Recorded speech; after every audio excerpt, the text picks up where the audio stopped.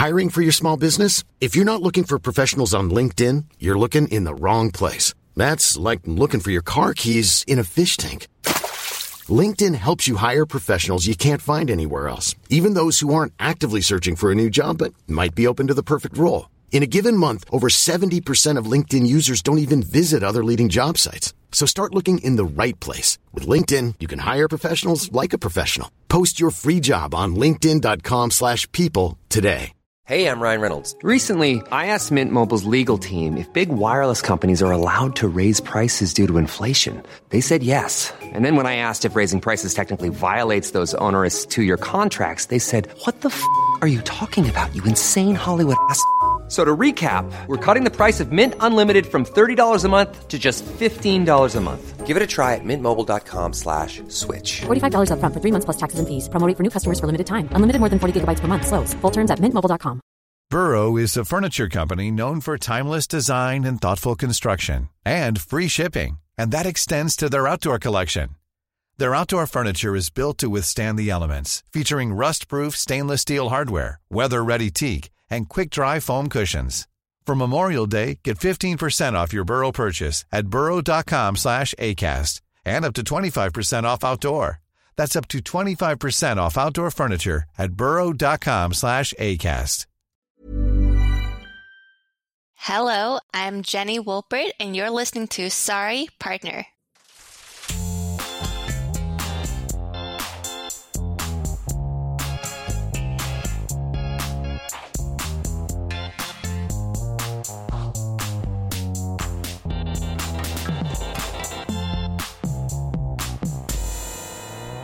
Hello and welcome to Sorry Partner, a podcast about bridge and all things interesting to bridge players, brought to you by bridge partners and friends, Catherine Harris and Jocelyn Starts. On today's program, we talk with Swedish-American champion Jenny Wolpert about becoming a bridge player, dawdlers, and maintaining a bridge life balance. Plus, she shares her top tip for developing players. But first, let's kibitz. Hi, partner. How are you, Jocelyn? Hi, Catherine. I'm great. How are you? Oh, I am cock-a-hoop. You're cock-a-what? Cock-a-hoop.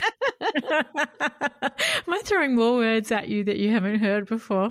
You are. What is cock-a-hoop? It means I'd be very happy because someone, not only did they make a part score, 2 spades, yay! No one else made it. No one else made it. Everyone else was off one. Oh, Catherine, you're playing in a low-level contract and you're killing the opposition. You're killing it, Catherine. I think that you have now mastered the low-level contract. Well, you know, Jocelyn, I do feel a bit more confident, and honestly, that confidence has come in large part from watching you play low-level contracts. I really have learned a lot. You know, when I started playing, people would say things like, you should always play with a more experienced player because you learn so much. And I would try and do that. And I did. I put myself out there and people were kind and I would play with these really experienced players. And then, you know, I had one particular friend who was also an expert and she'd come up very excited afterwards and say, so did you learn anything? I never learned anything because I never knew what was going on at the table. I never learned anything. But now finally I know enough to be able to actually learn from watching other people, such as your fine self. And so I do feel like I have got better at playing low-level contracts, and I am just ever so slightly pleased with myself. Can you tell? Give the woman a slam, a grand slam with no chance, and she will make it. But when she sees a low-level contract, at least the way it used to be, she would think, I can't make it. And it never made any sense to me, but I'm so happy for you. That's wonderful. Thank you. Thank you very much.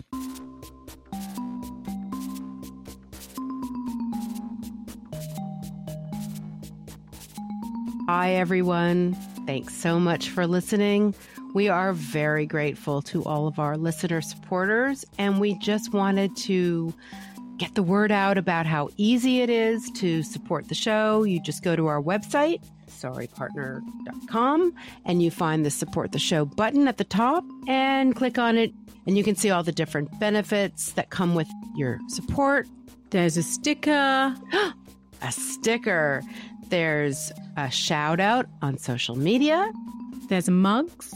Mugs? Mugs are always good.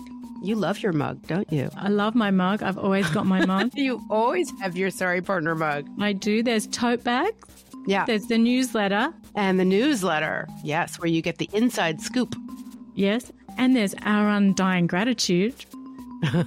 Last but not least. Last but not least, because we really are dependent on our listener supporters, and it makes such a difference. So thank you so much. Yes, thank you.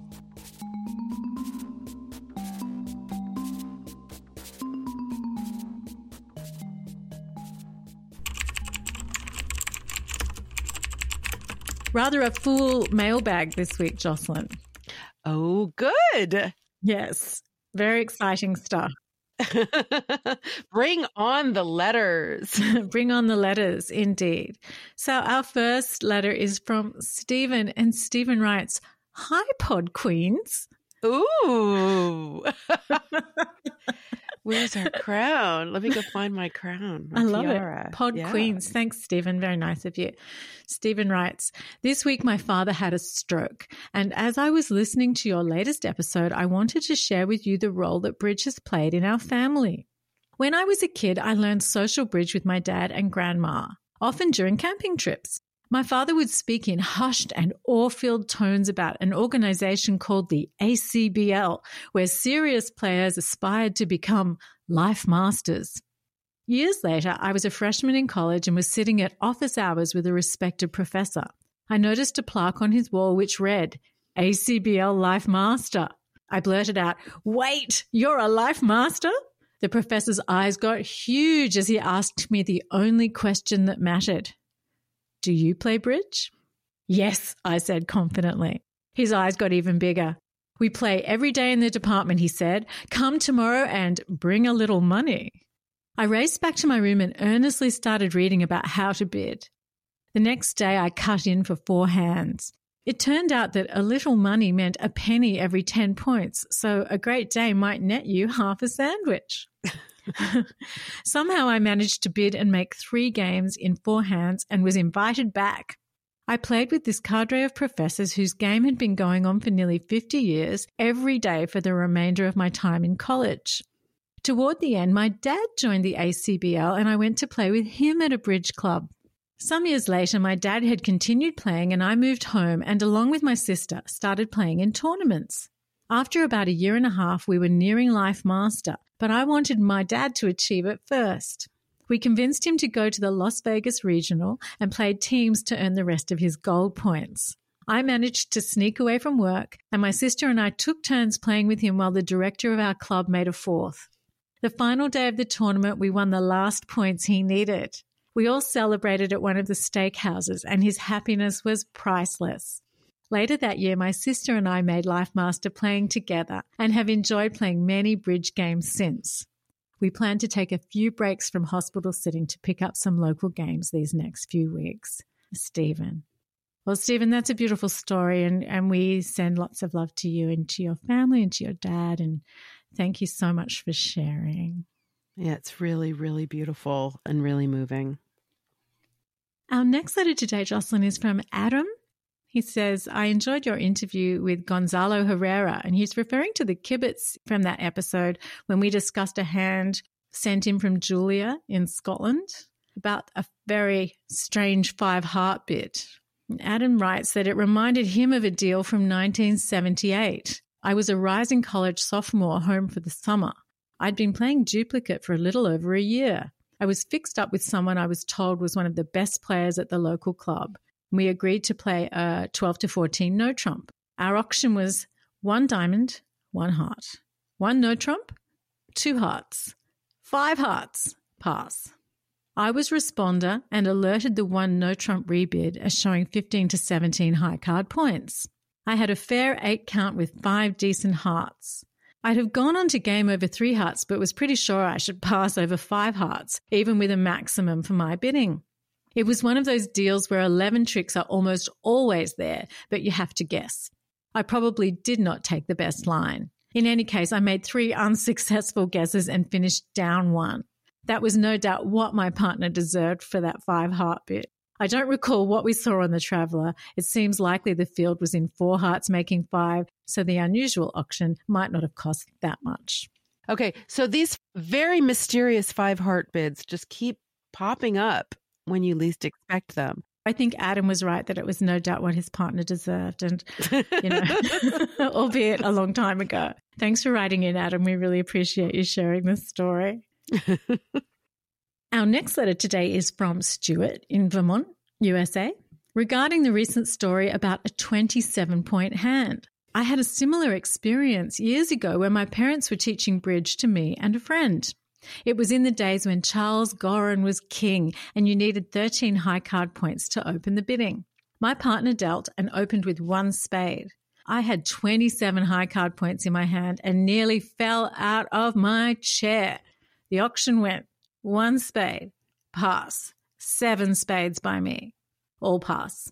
It was a laydown, of course, at which point my father pointed out that 7 no trump would score better. Gee, thanks, Dad. I went from elated to deflated in just a few seconds. It was a lesson in the importance of knowing how to keep score that I have never forgotten.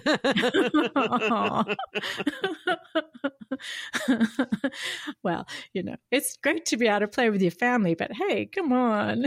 Yeah. Now, what I said about the 5-heart bids, don't want to be encountering any one of those mysterious 5-heart bids anytime soon. But, if the bridge gods want to give me a 27-point hand, hey, I will be very happy. I love those.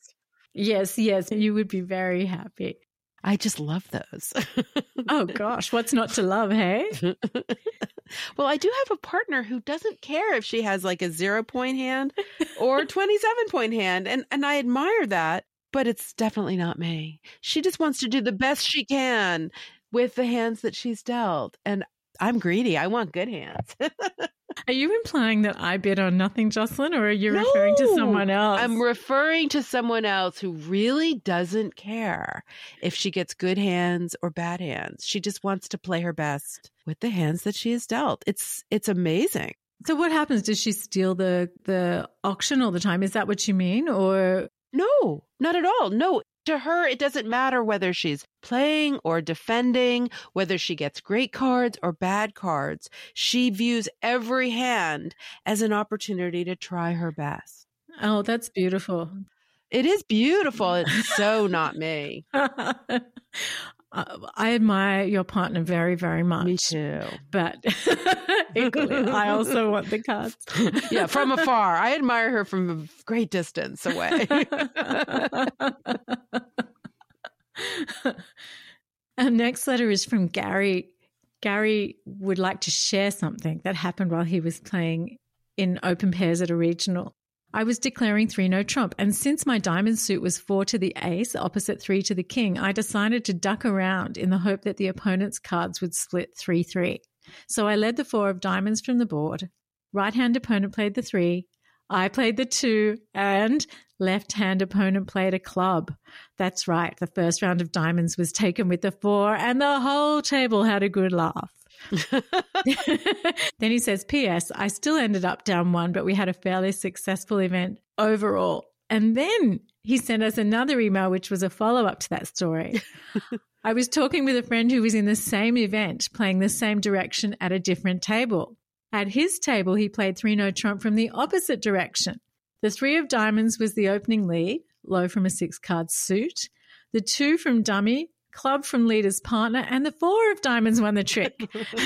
So a different way to have the 4th with the first round of a suit. Gary.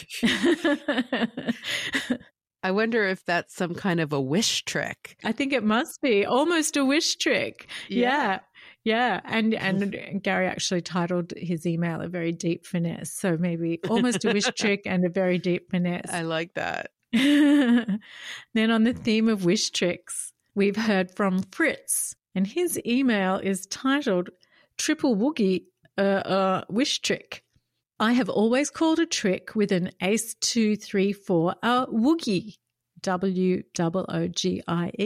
When it occurs, I put down my cards, call out woogie, and jam my thumbs into my palms and wiggle the other 8 fingers at the player who took the trick as if putting a hex on them. and he turns them on himself if he won the trick.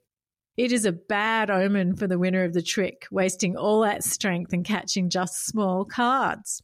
The rare double woogie occurs when the ace 2, 3, 4 is immediately followed by the king 7, 6, 5 in the same suit.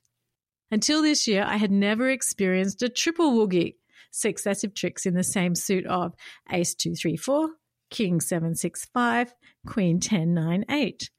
Playing in an online local club game, the opponent slightly misbid in getting to 6 diamonds on a 4-3 fit instead of 6 hearts or 6 no trump, but it gave me a chance to experience a triple woogie in the trump suit. King, queen, jack 4 across from ace 9, 7, and the rest of the suit appropriately distributed 3, 3, and the triple woogie was there for the taking. And yes, I typed woogie, double woogie, triple woogie to the table as it happened while thrice hexing the computer screen. I wish I had visuals for this one. My wish for seeing a triple woogie had been fulfilled. After the hand, it felt like the triple woogie would be a harbinger of a bad score for my opponents who just made 6 diamonds, as 6 hearts and 6 no were cold. But alas, only a few pairs found slams, so 6 diamonds making on the 4-3 fit was still a good score for the opponents. Fritz. That's funny. Oh, well, but Fritz, you got to experience the triple woogie, and so, all is not lost. In fact, it was probably worth it. Definitely. I am adopting that. I'm going to start wiggling my fingers at you. And then last but not least, we have heard from Alex in Sydney, Australia. And Alex writes, here is a little bridge rhyme that I learned several years ago that may possibly amuse your listeners. Yesterday, without a care, I bid a slam that wasn't there. I'd do it all again today, except my partner's gone away. Oh.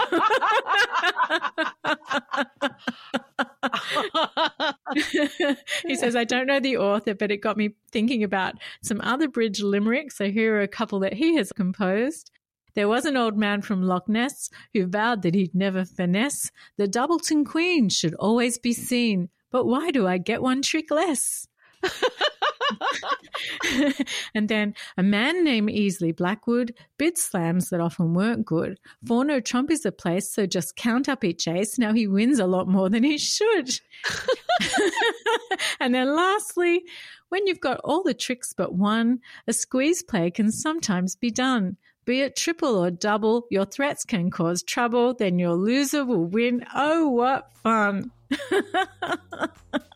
Fun is the operative word here. I love the limericks, and I would love to get more from our listeners. If you have any good limericks, or if you can come up with one, and of course, any other stories that you might have about oddball 5-heart bids, the oddball bid du jour, or if you've got any other fun stories about 27-point hands, or woogies, double woogies, triple woogies, we'd love to hear them. Please send them to us at sorrypartnerpodcast@gmail.com or at sorrypartnerpodcast on Instagram, or you can send us a voice message. These links are all in the show notes and on the website at sorrypartner.com, along with some other good stuff.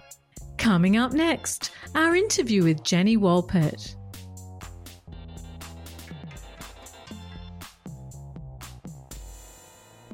Swedish-American champion Jenny Wolpert has won the Venice Cup, the Buffett Cup, and 5 North American Bridge Championships.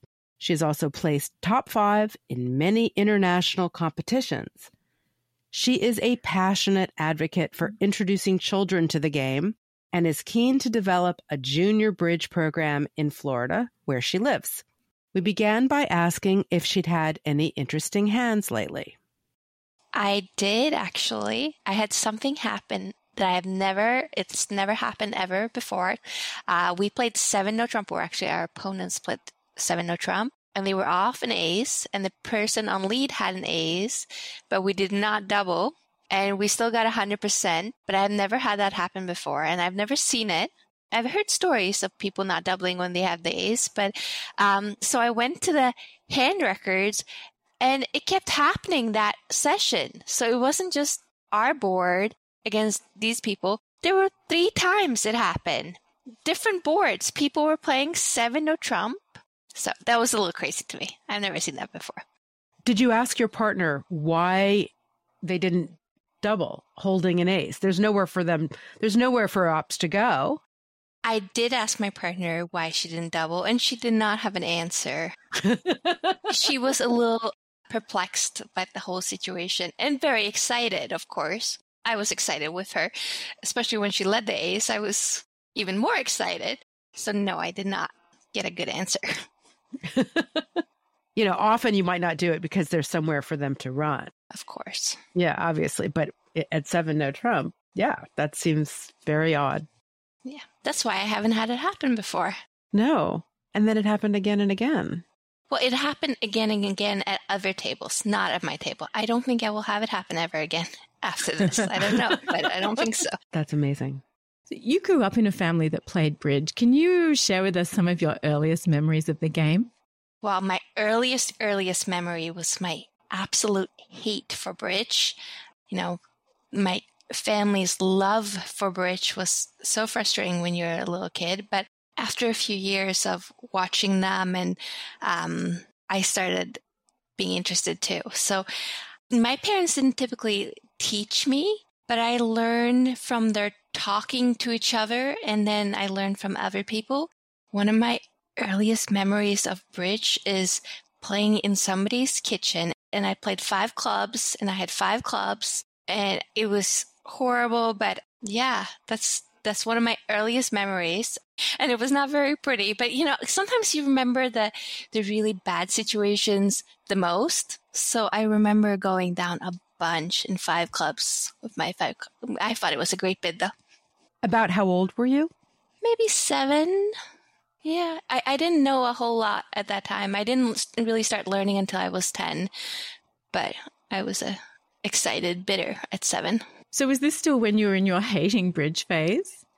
This was definitely still in my hating bridge phase. Part of me not or disliking bridge was my mom was a really good player, and so was my dad, and they still are. But they would travel. My mom would, I have a memory of her when I was 10. She went to the Europeans, and so they would travel for bridge. And I think that was more part of my dislike for it, missing my parents and them going away on these big trips and me not getting to come, which was a big part of it. So how did you go from being this young woman who was the child of bridge playing parents to somebody who identified with bridge as an individual and wanted to improve? And how did you then become a competitive player? So my parents didn't really teach me. I learned from other people. And so I think I was always my own player.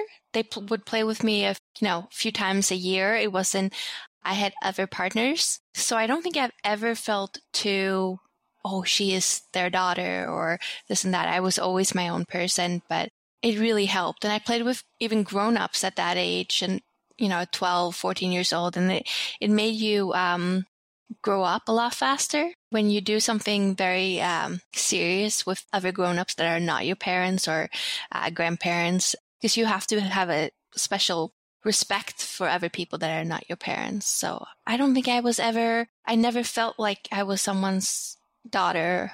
I was always my own player and person.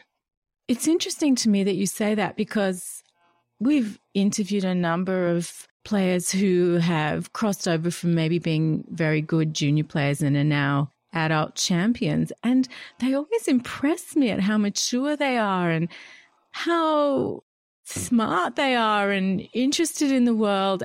And you're saying that bridge forced you to grow up faster. Are you able to see that now as an adult? Can you see that in other players? And I'm just curious to hear more about it, I suppose. Yeah. I mean, I think when you are at the bridge table, there's a certain type of mannerism you have to have when you're talking to an 80-year-old, and you have to learn to be respectful. And when you learn that when you're a young player, when you're 12, 14, I wasn't always perfect. I'm not saying that. I would definitely have my moments where I said things that I shouldn't say, but you learn pretty fast that was not what you're supposed to do.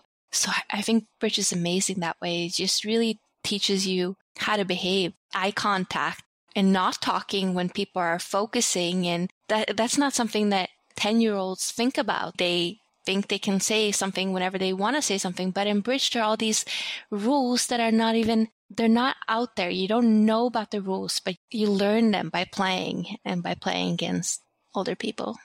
Speaking of knowing how to behave, what's the biggest muck-up or schlemazel you've ever had or made at the table? Well, again, I remember a lot of mistakes, not so many good boards, but my biggest one, and I think it's because the amount of crying I did afterwards, was when I was 16 years old. I played in the junior pairs for the Championship of Sweden with a very good player, and it was his last year playing, and he played with me. And on the last board, I went down in a 4-3 contract in 4 spades. Everybody was watching because it was for the championships. Everybody had gathered around our table, and I went down, and it was not even, I really shouldn't have gone down. And I was actually leaving for another tournament that night.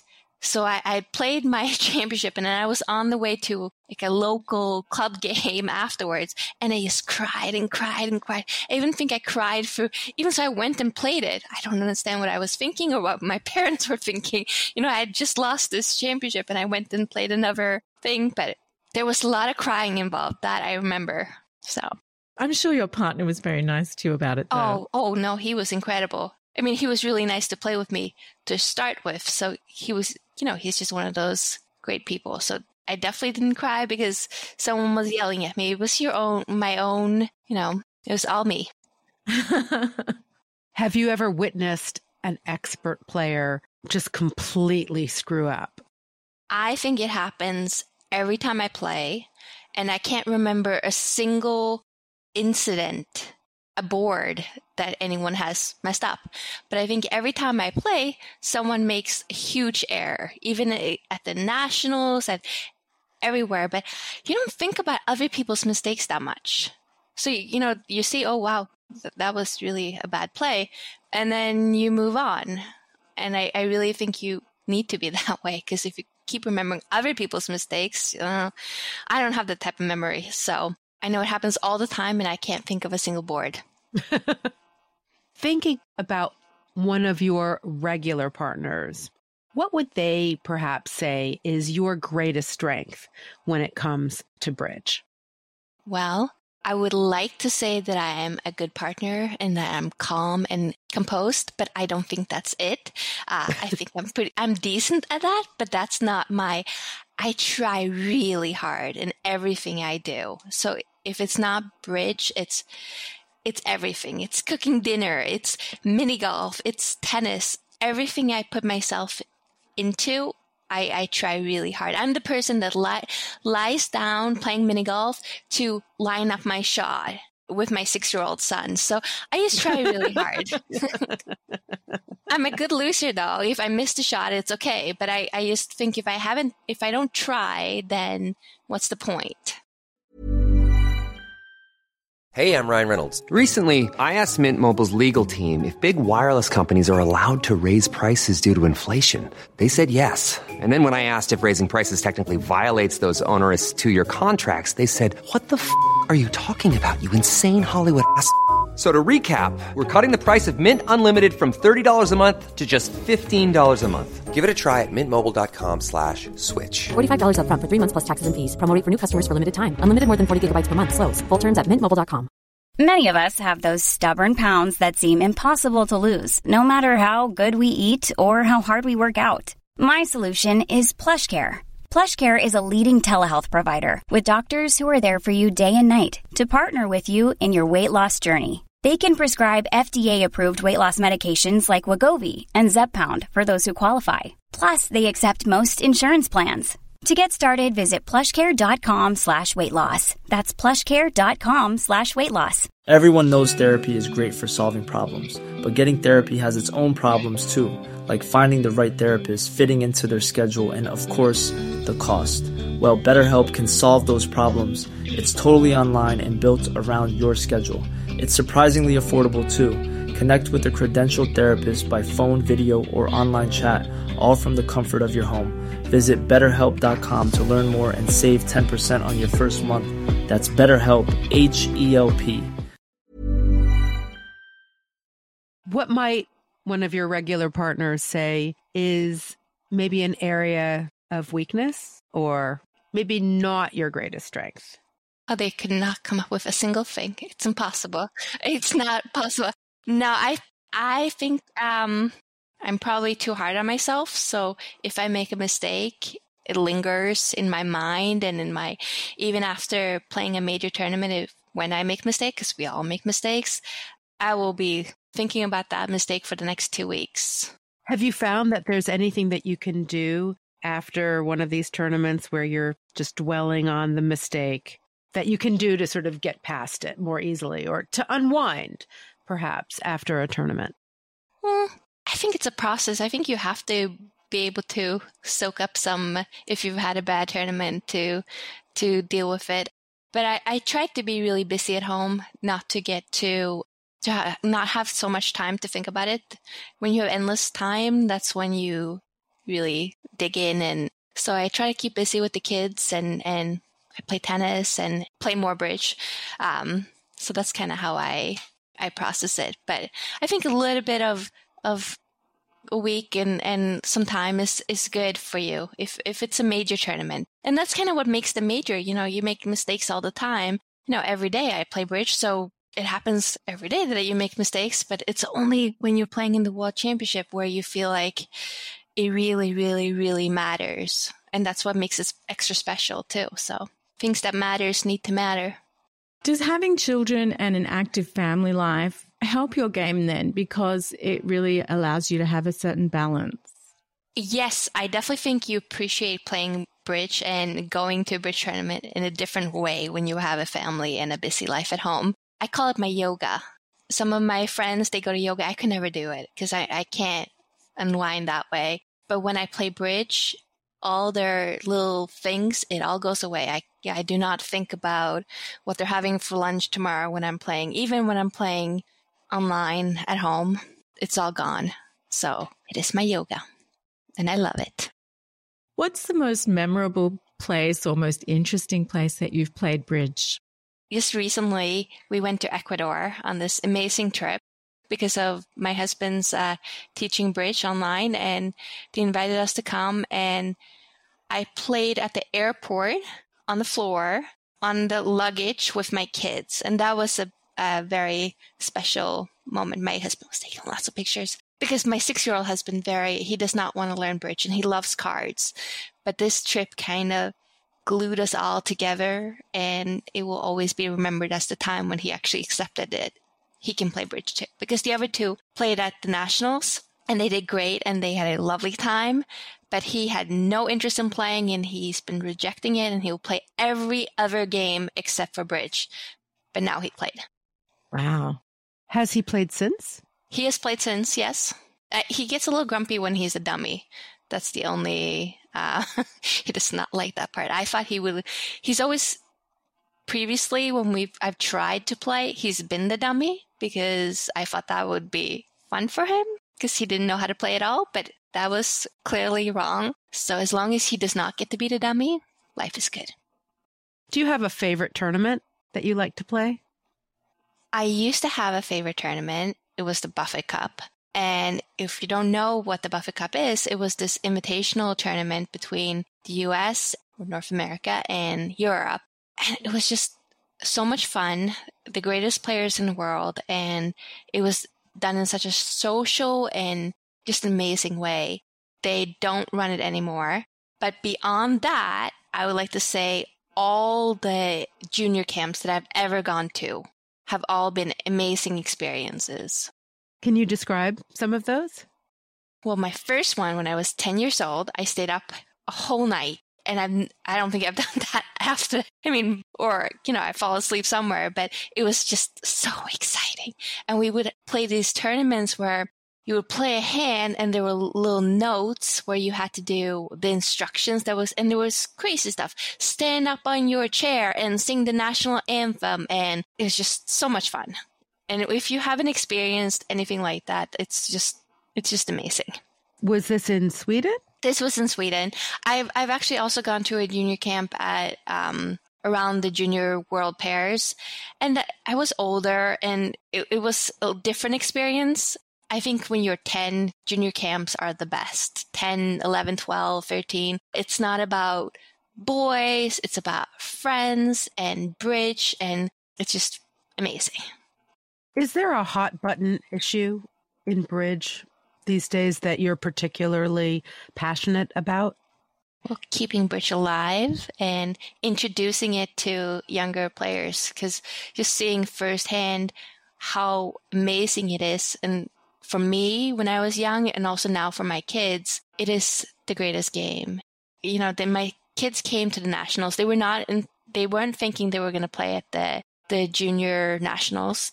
And my son, he was supposed to be with a babysitter and his sister and his brother, and he didn't want to go to the park. He didn't want to do so eventually he just said, well, you know what? I'm going to go play bridge because there's nothing else I want to do.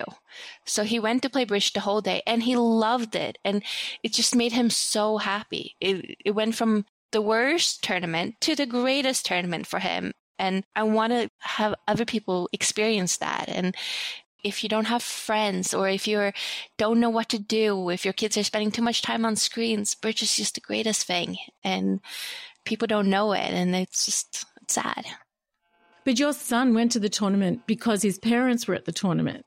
Right. And I really get, of course, we want to encourage young people to play. But I wonder about also trying harder to encourage people who have children to play, because I think kids are naturally interested and drawn into the world of their parents. What do you feel about that? Absolutely. Yeah, I mean, it's the easiest way is to teach the parents. You know, when our kids came home, all they wanted to do was to have their friends learn how to play, because they didn't want to play with us. They didn't want to go play at the bridge club. They just want to keep playing with young players, and none of their friends know how to play. So they were in a spot where, well, this doesn't work. I don't want to play bridge here. There's no kids. And we're like, well, you can play online. And they don't want to do that. They want to play in person. If they want to do something online, they're going to play, video games. So bridge is for kids when you're just starting is really much an in-person game. I think when they're older and they make friends, they can keep in touch online. But right now, they would play every day if it was in person with other kids. And that's why the camps are so important, because they're around a group of kids. Oh, yes. And it's the one thing that at the nationals, it was a little too maybe competitive. They didn't have any of the exciting games going on that you sometimes can find at camps.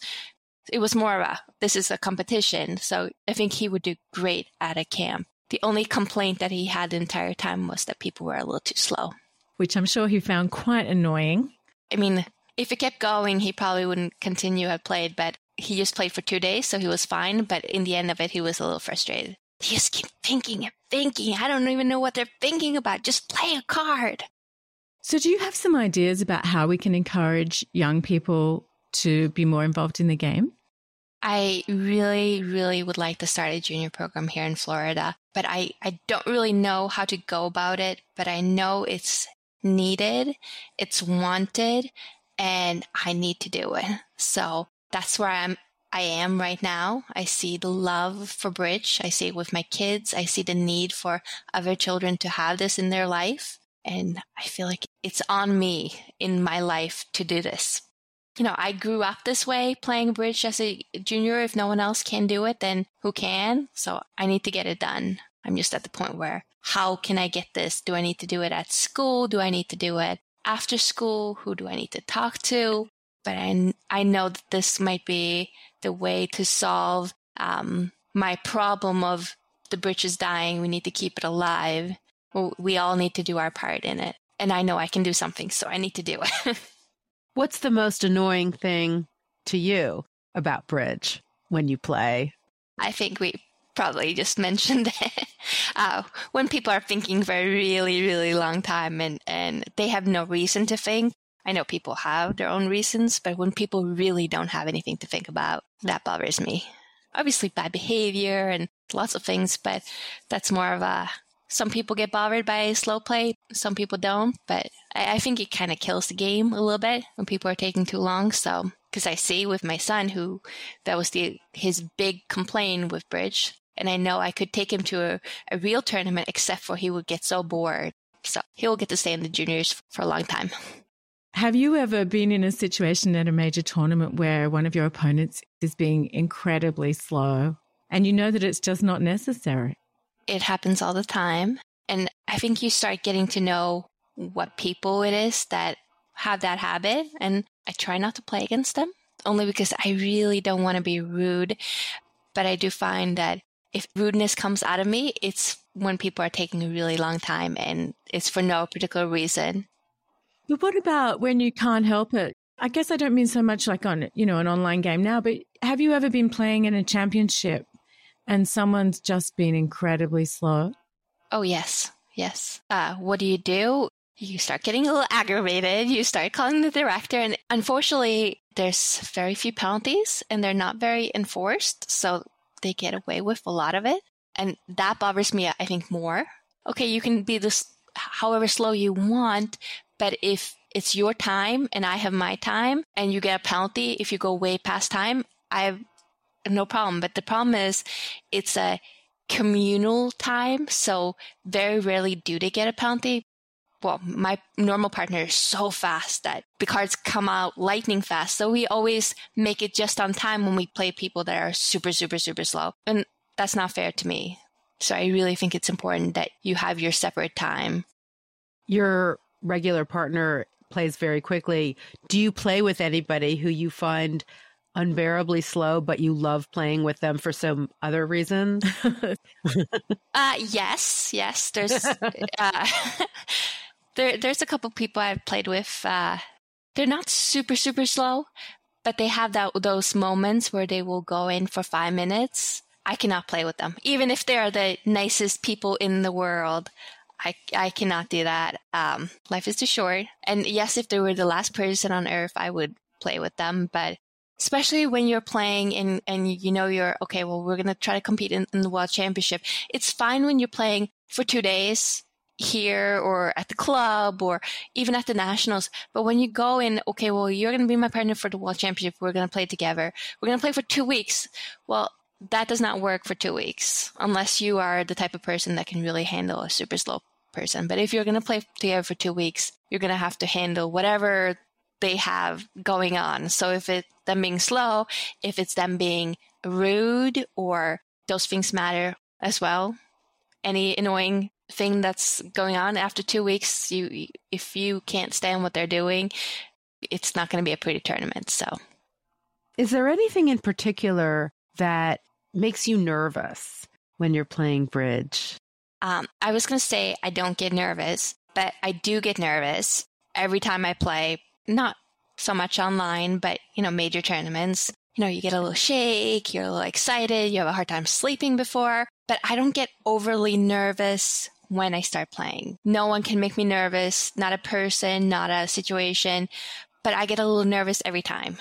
I think a little nervous is good. That means that it's important and it matters to you. It could be talking in front of 100 people. It could be going on a talk show with a headset on your head in your bedroom. Those things, you need to be a little nervous. It's good. But when I'm playing major tournaments, that's where I want to be. That's where I feel the most confident. It's a small nervous. It's not a big nervous.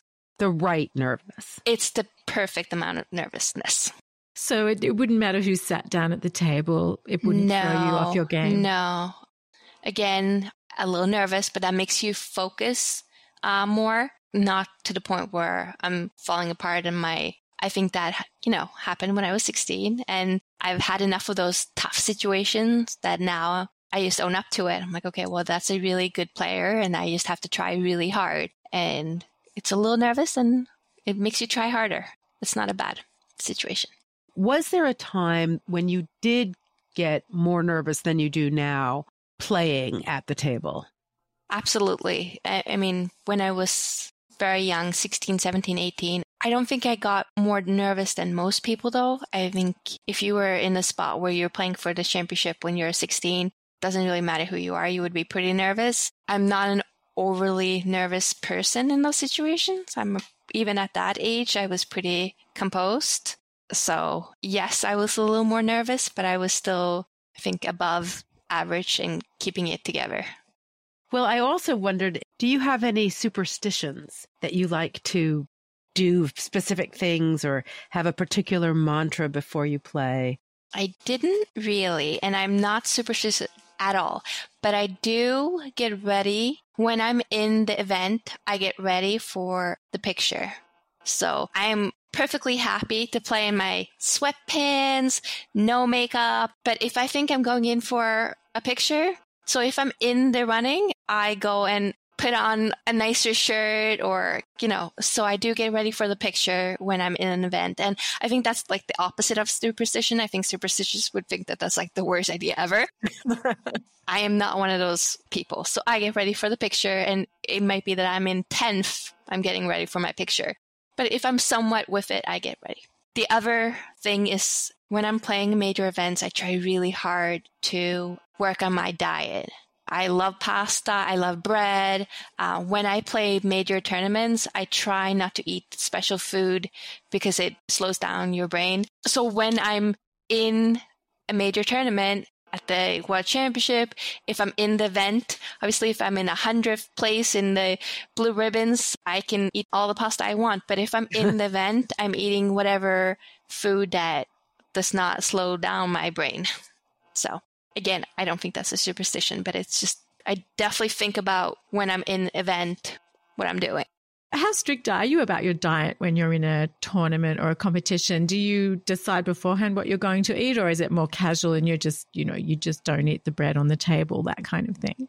I think it's more casual, but I definitely, I know from before what works with me and what does not work. I eat fish very well, so I try to pretty much only eat fish and vegetables. So it looks strict, but it's not super strict. It's on the fly. I'm like, this is healthy. This is not healthy. Not tons of sugar, and just trying to give it my 100%. If you could assemble your dream team, anyone, living, dead, fictional character, who would you like to have?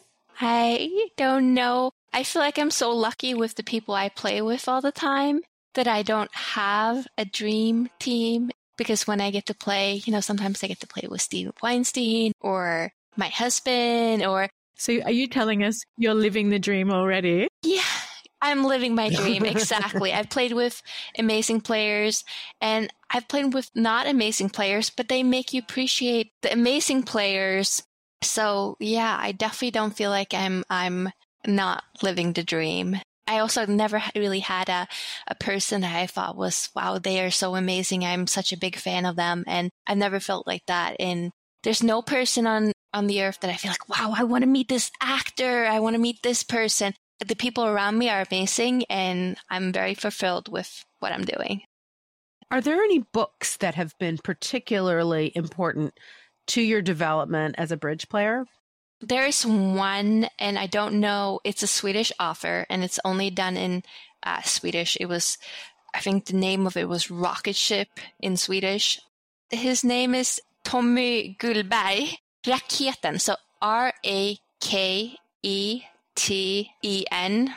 So I have this habit of picking up books everywhere, and this is one of the books that I picked up at my grandparents, and I would carry this book around. And when I was going on a trip with my family, I was sitting next to my grandpa, who is a bridge player. He started reading the book, and he lost it at the airplane. And this author heard about the story, because I guess I was a little older. I was 14 that I carried this. I still do. I think I'm going to have a moment. So I put a bridge book in my bag wherever I go. So that's what I did. And he lost this book. So he sent me another copy, and he signed it. Don't let Grandpa take this one away from you. So it was very cute. But so that I have a special memory of this, but I read a lot. There's no specific books. I don't sit down and read a full book. I'm probably reading 10 books right now, and they're all different subjects, and there's podcasts and the Audible. And so yeah, I read a lot of bridge books, but it might just be one hand from here, a note from there, and then I move on to the next thing. So we have a lot of bridge books going around everywhere. And I was doing the same thing when I was a kid. I would pick up a book. If there's a book on a table, I'm going to check it out. I might not read it all, but I'm going to look at it. What's the most important thing, do you think, to learn about defense? I think it's really important to really think when you're defending a hand, what the declarer is doing. So you want to be thinking, what are they doing? I want to do the opposite of what they're doing. If they're doing this, I should be doing that. And why are they doing this? So if you, as a defender, start really putting yourself in the declarer's head, I think that's a really important skill. And it's not a convention. It's not anything. It's just try to think what they're thinking about. Do you think that you can use psychology in a way? I'm just wondering if you can pretend to be falling into the declarer's trap, but really you're bearing your singleton king and they have no idea. I'm just wondering how much psychology can help figure out what declarer may be looking for or what you can do to foil declarer. Yeah, I definitely seen really good declarers where normally when I play against someone, I really know what's going on. But then there's some amazing declarers in the world, like Mexstrad is one of them, that you don't really know what's going on when he's playing the hand. And he's tricky to play against. So I would think he's a tricky person to defend against. I've not really seen anyone that's so defensively tricky because it's trickier. So I've seen some declare play trick me as a defender where I don't really know what's going on. I mean, obviously you could do it the other way around too, but you're also going to trick your partner when you're declaring you don't have a partner, so you don't have to worry about tricking someone else. Obviously, when you're playing a hand and you have all the points, your partner's never going to get in, it's really important to not give too many signals. I had a similar situation where I had no points and I had led my long suit and I was never getting in again. But you can't make that clear to the declarer because then they know where all the points are. So I was trying to keep something to get to my entry for my suit to try to trick the declarer into thinking I actually have something. But I had nothing. I was never getting in. And yeah. Well, I find that very interesting. The whole, you want to give information to your partner. You do not want to give information to the declarer. So you just sort of make a choice at a certain point. Yeah, you got to pick your spots. Exactly. It's not worth it telling my partner the accurate description of my hand because there's nothing they can do with it. But what I can do is lie to the declarer. Right. So it's one of those spots where who do you think needs it more? Does my partner need a signal? Then you need to give it to them. If you think my partner does not need any of my signals, now you can't be sitting around giving signals or not trying to give signals because you have to make life hard for the declarer. So you definitely have to pick your spots. Do you have a favorite bridge convention or gadget that you love to play? I am very flexible with my conventions. I don't like to play too many conventions. I always love playing jury. And it's a very American convention that I didn't have growing up in Sweden. But I think it's because I love staying low and giving the same amount of information. So if you can make a support and show something a little extra and still stay low, I just think it's the greatest thing. And it's such a basic, small tool, but it's so nice to not be able to jump to the 3 level when you open a little lighter. And I don't know, I love it. Are there any conventions that you really don't care for that you might tell a partner, I'd rather not? Yeah, I would say Gerber. There's a lot of Gerber questions when I play with students, and they're like, "Oh, I thought this was Gerber," and I did. I'm like, don't worry about Gerber. let's not worry about Gerber. But I don't have a particular problem with Gerber. It's just when people get confused with things, I rather let's skip that and move on to something different. And I've seen that one a lot. That's not the first vote for Gerber. Yeah, I can see that. What's the best bridge tip or advice that you've ever been given? To listen to other people instead of anybody has good information. It could be someone from the bridge club who you don't have the most amount of respect for. Everybody has something interesting. Everybody has a story. Just to listen to everybody without being judgmental. Yeah, I think that's a good tip. I think it's really important when you're listening, not to put your emotions too much into the game too. So when you make a mistake, to really listen to what your partner has to say. The moment you become too emotionally involved, you're no longer listening. You're just feeling the situation. So when you're listening, you actually have to listen, not hearing someone talk. That's great. Thank you. It really is. Jenny, thanks so much for joining us today. It's been lovely talking to you. Thanks, Jenny. It's been terrific. Thank you. Goodbye. And that's the show. Many thanks to our guest, Jenny Wolpert. Thank you also to our Sorry Partner posse of listener supporters who make the show possible. Sorry Partner is produced by Catherine Harris with production assistance from Paul Churasso and Jade Gray. Our theme music was composed by Jocelyn Starts and produced by Daniel Graboy. Send your bridge stories and comments to sorrypartnerpodcast@gmail.com or at Sorry Partner Podcast on Instagram, or send us a voice message. And please consider supporting the show. You'll get a monthly newsletter, bonus audio from time to time, and other supporter benefits. These links and a link to our discount offers and merch store are under the episode description in your app, on the website at sorrypartner.com, or wherever you like to listen. We'd love to hear from you, but be nice, or we'll call the director. Until next week, play well. May all your finesses be on side. And remember, as Jenny says, listen. Thank you, partner. Thank you, partner. Bye.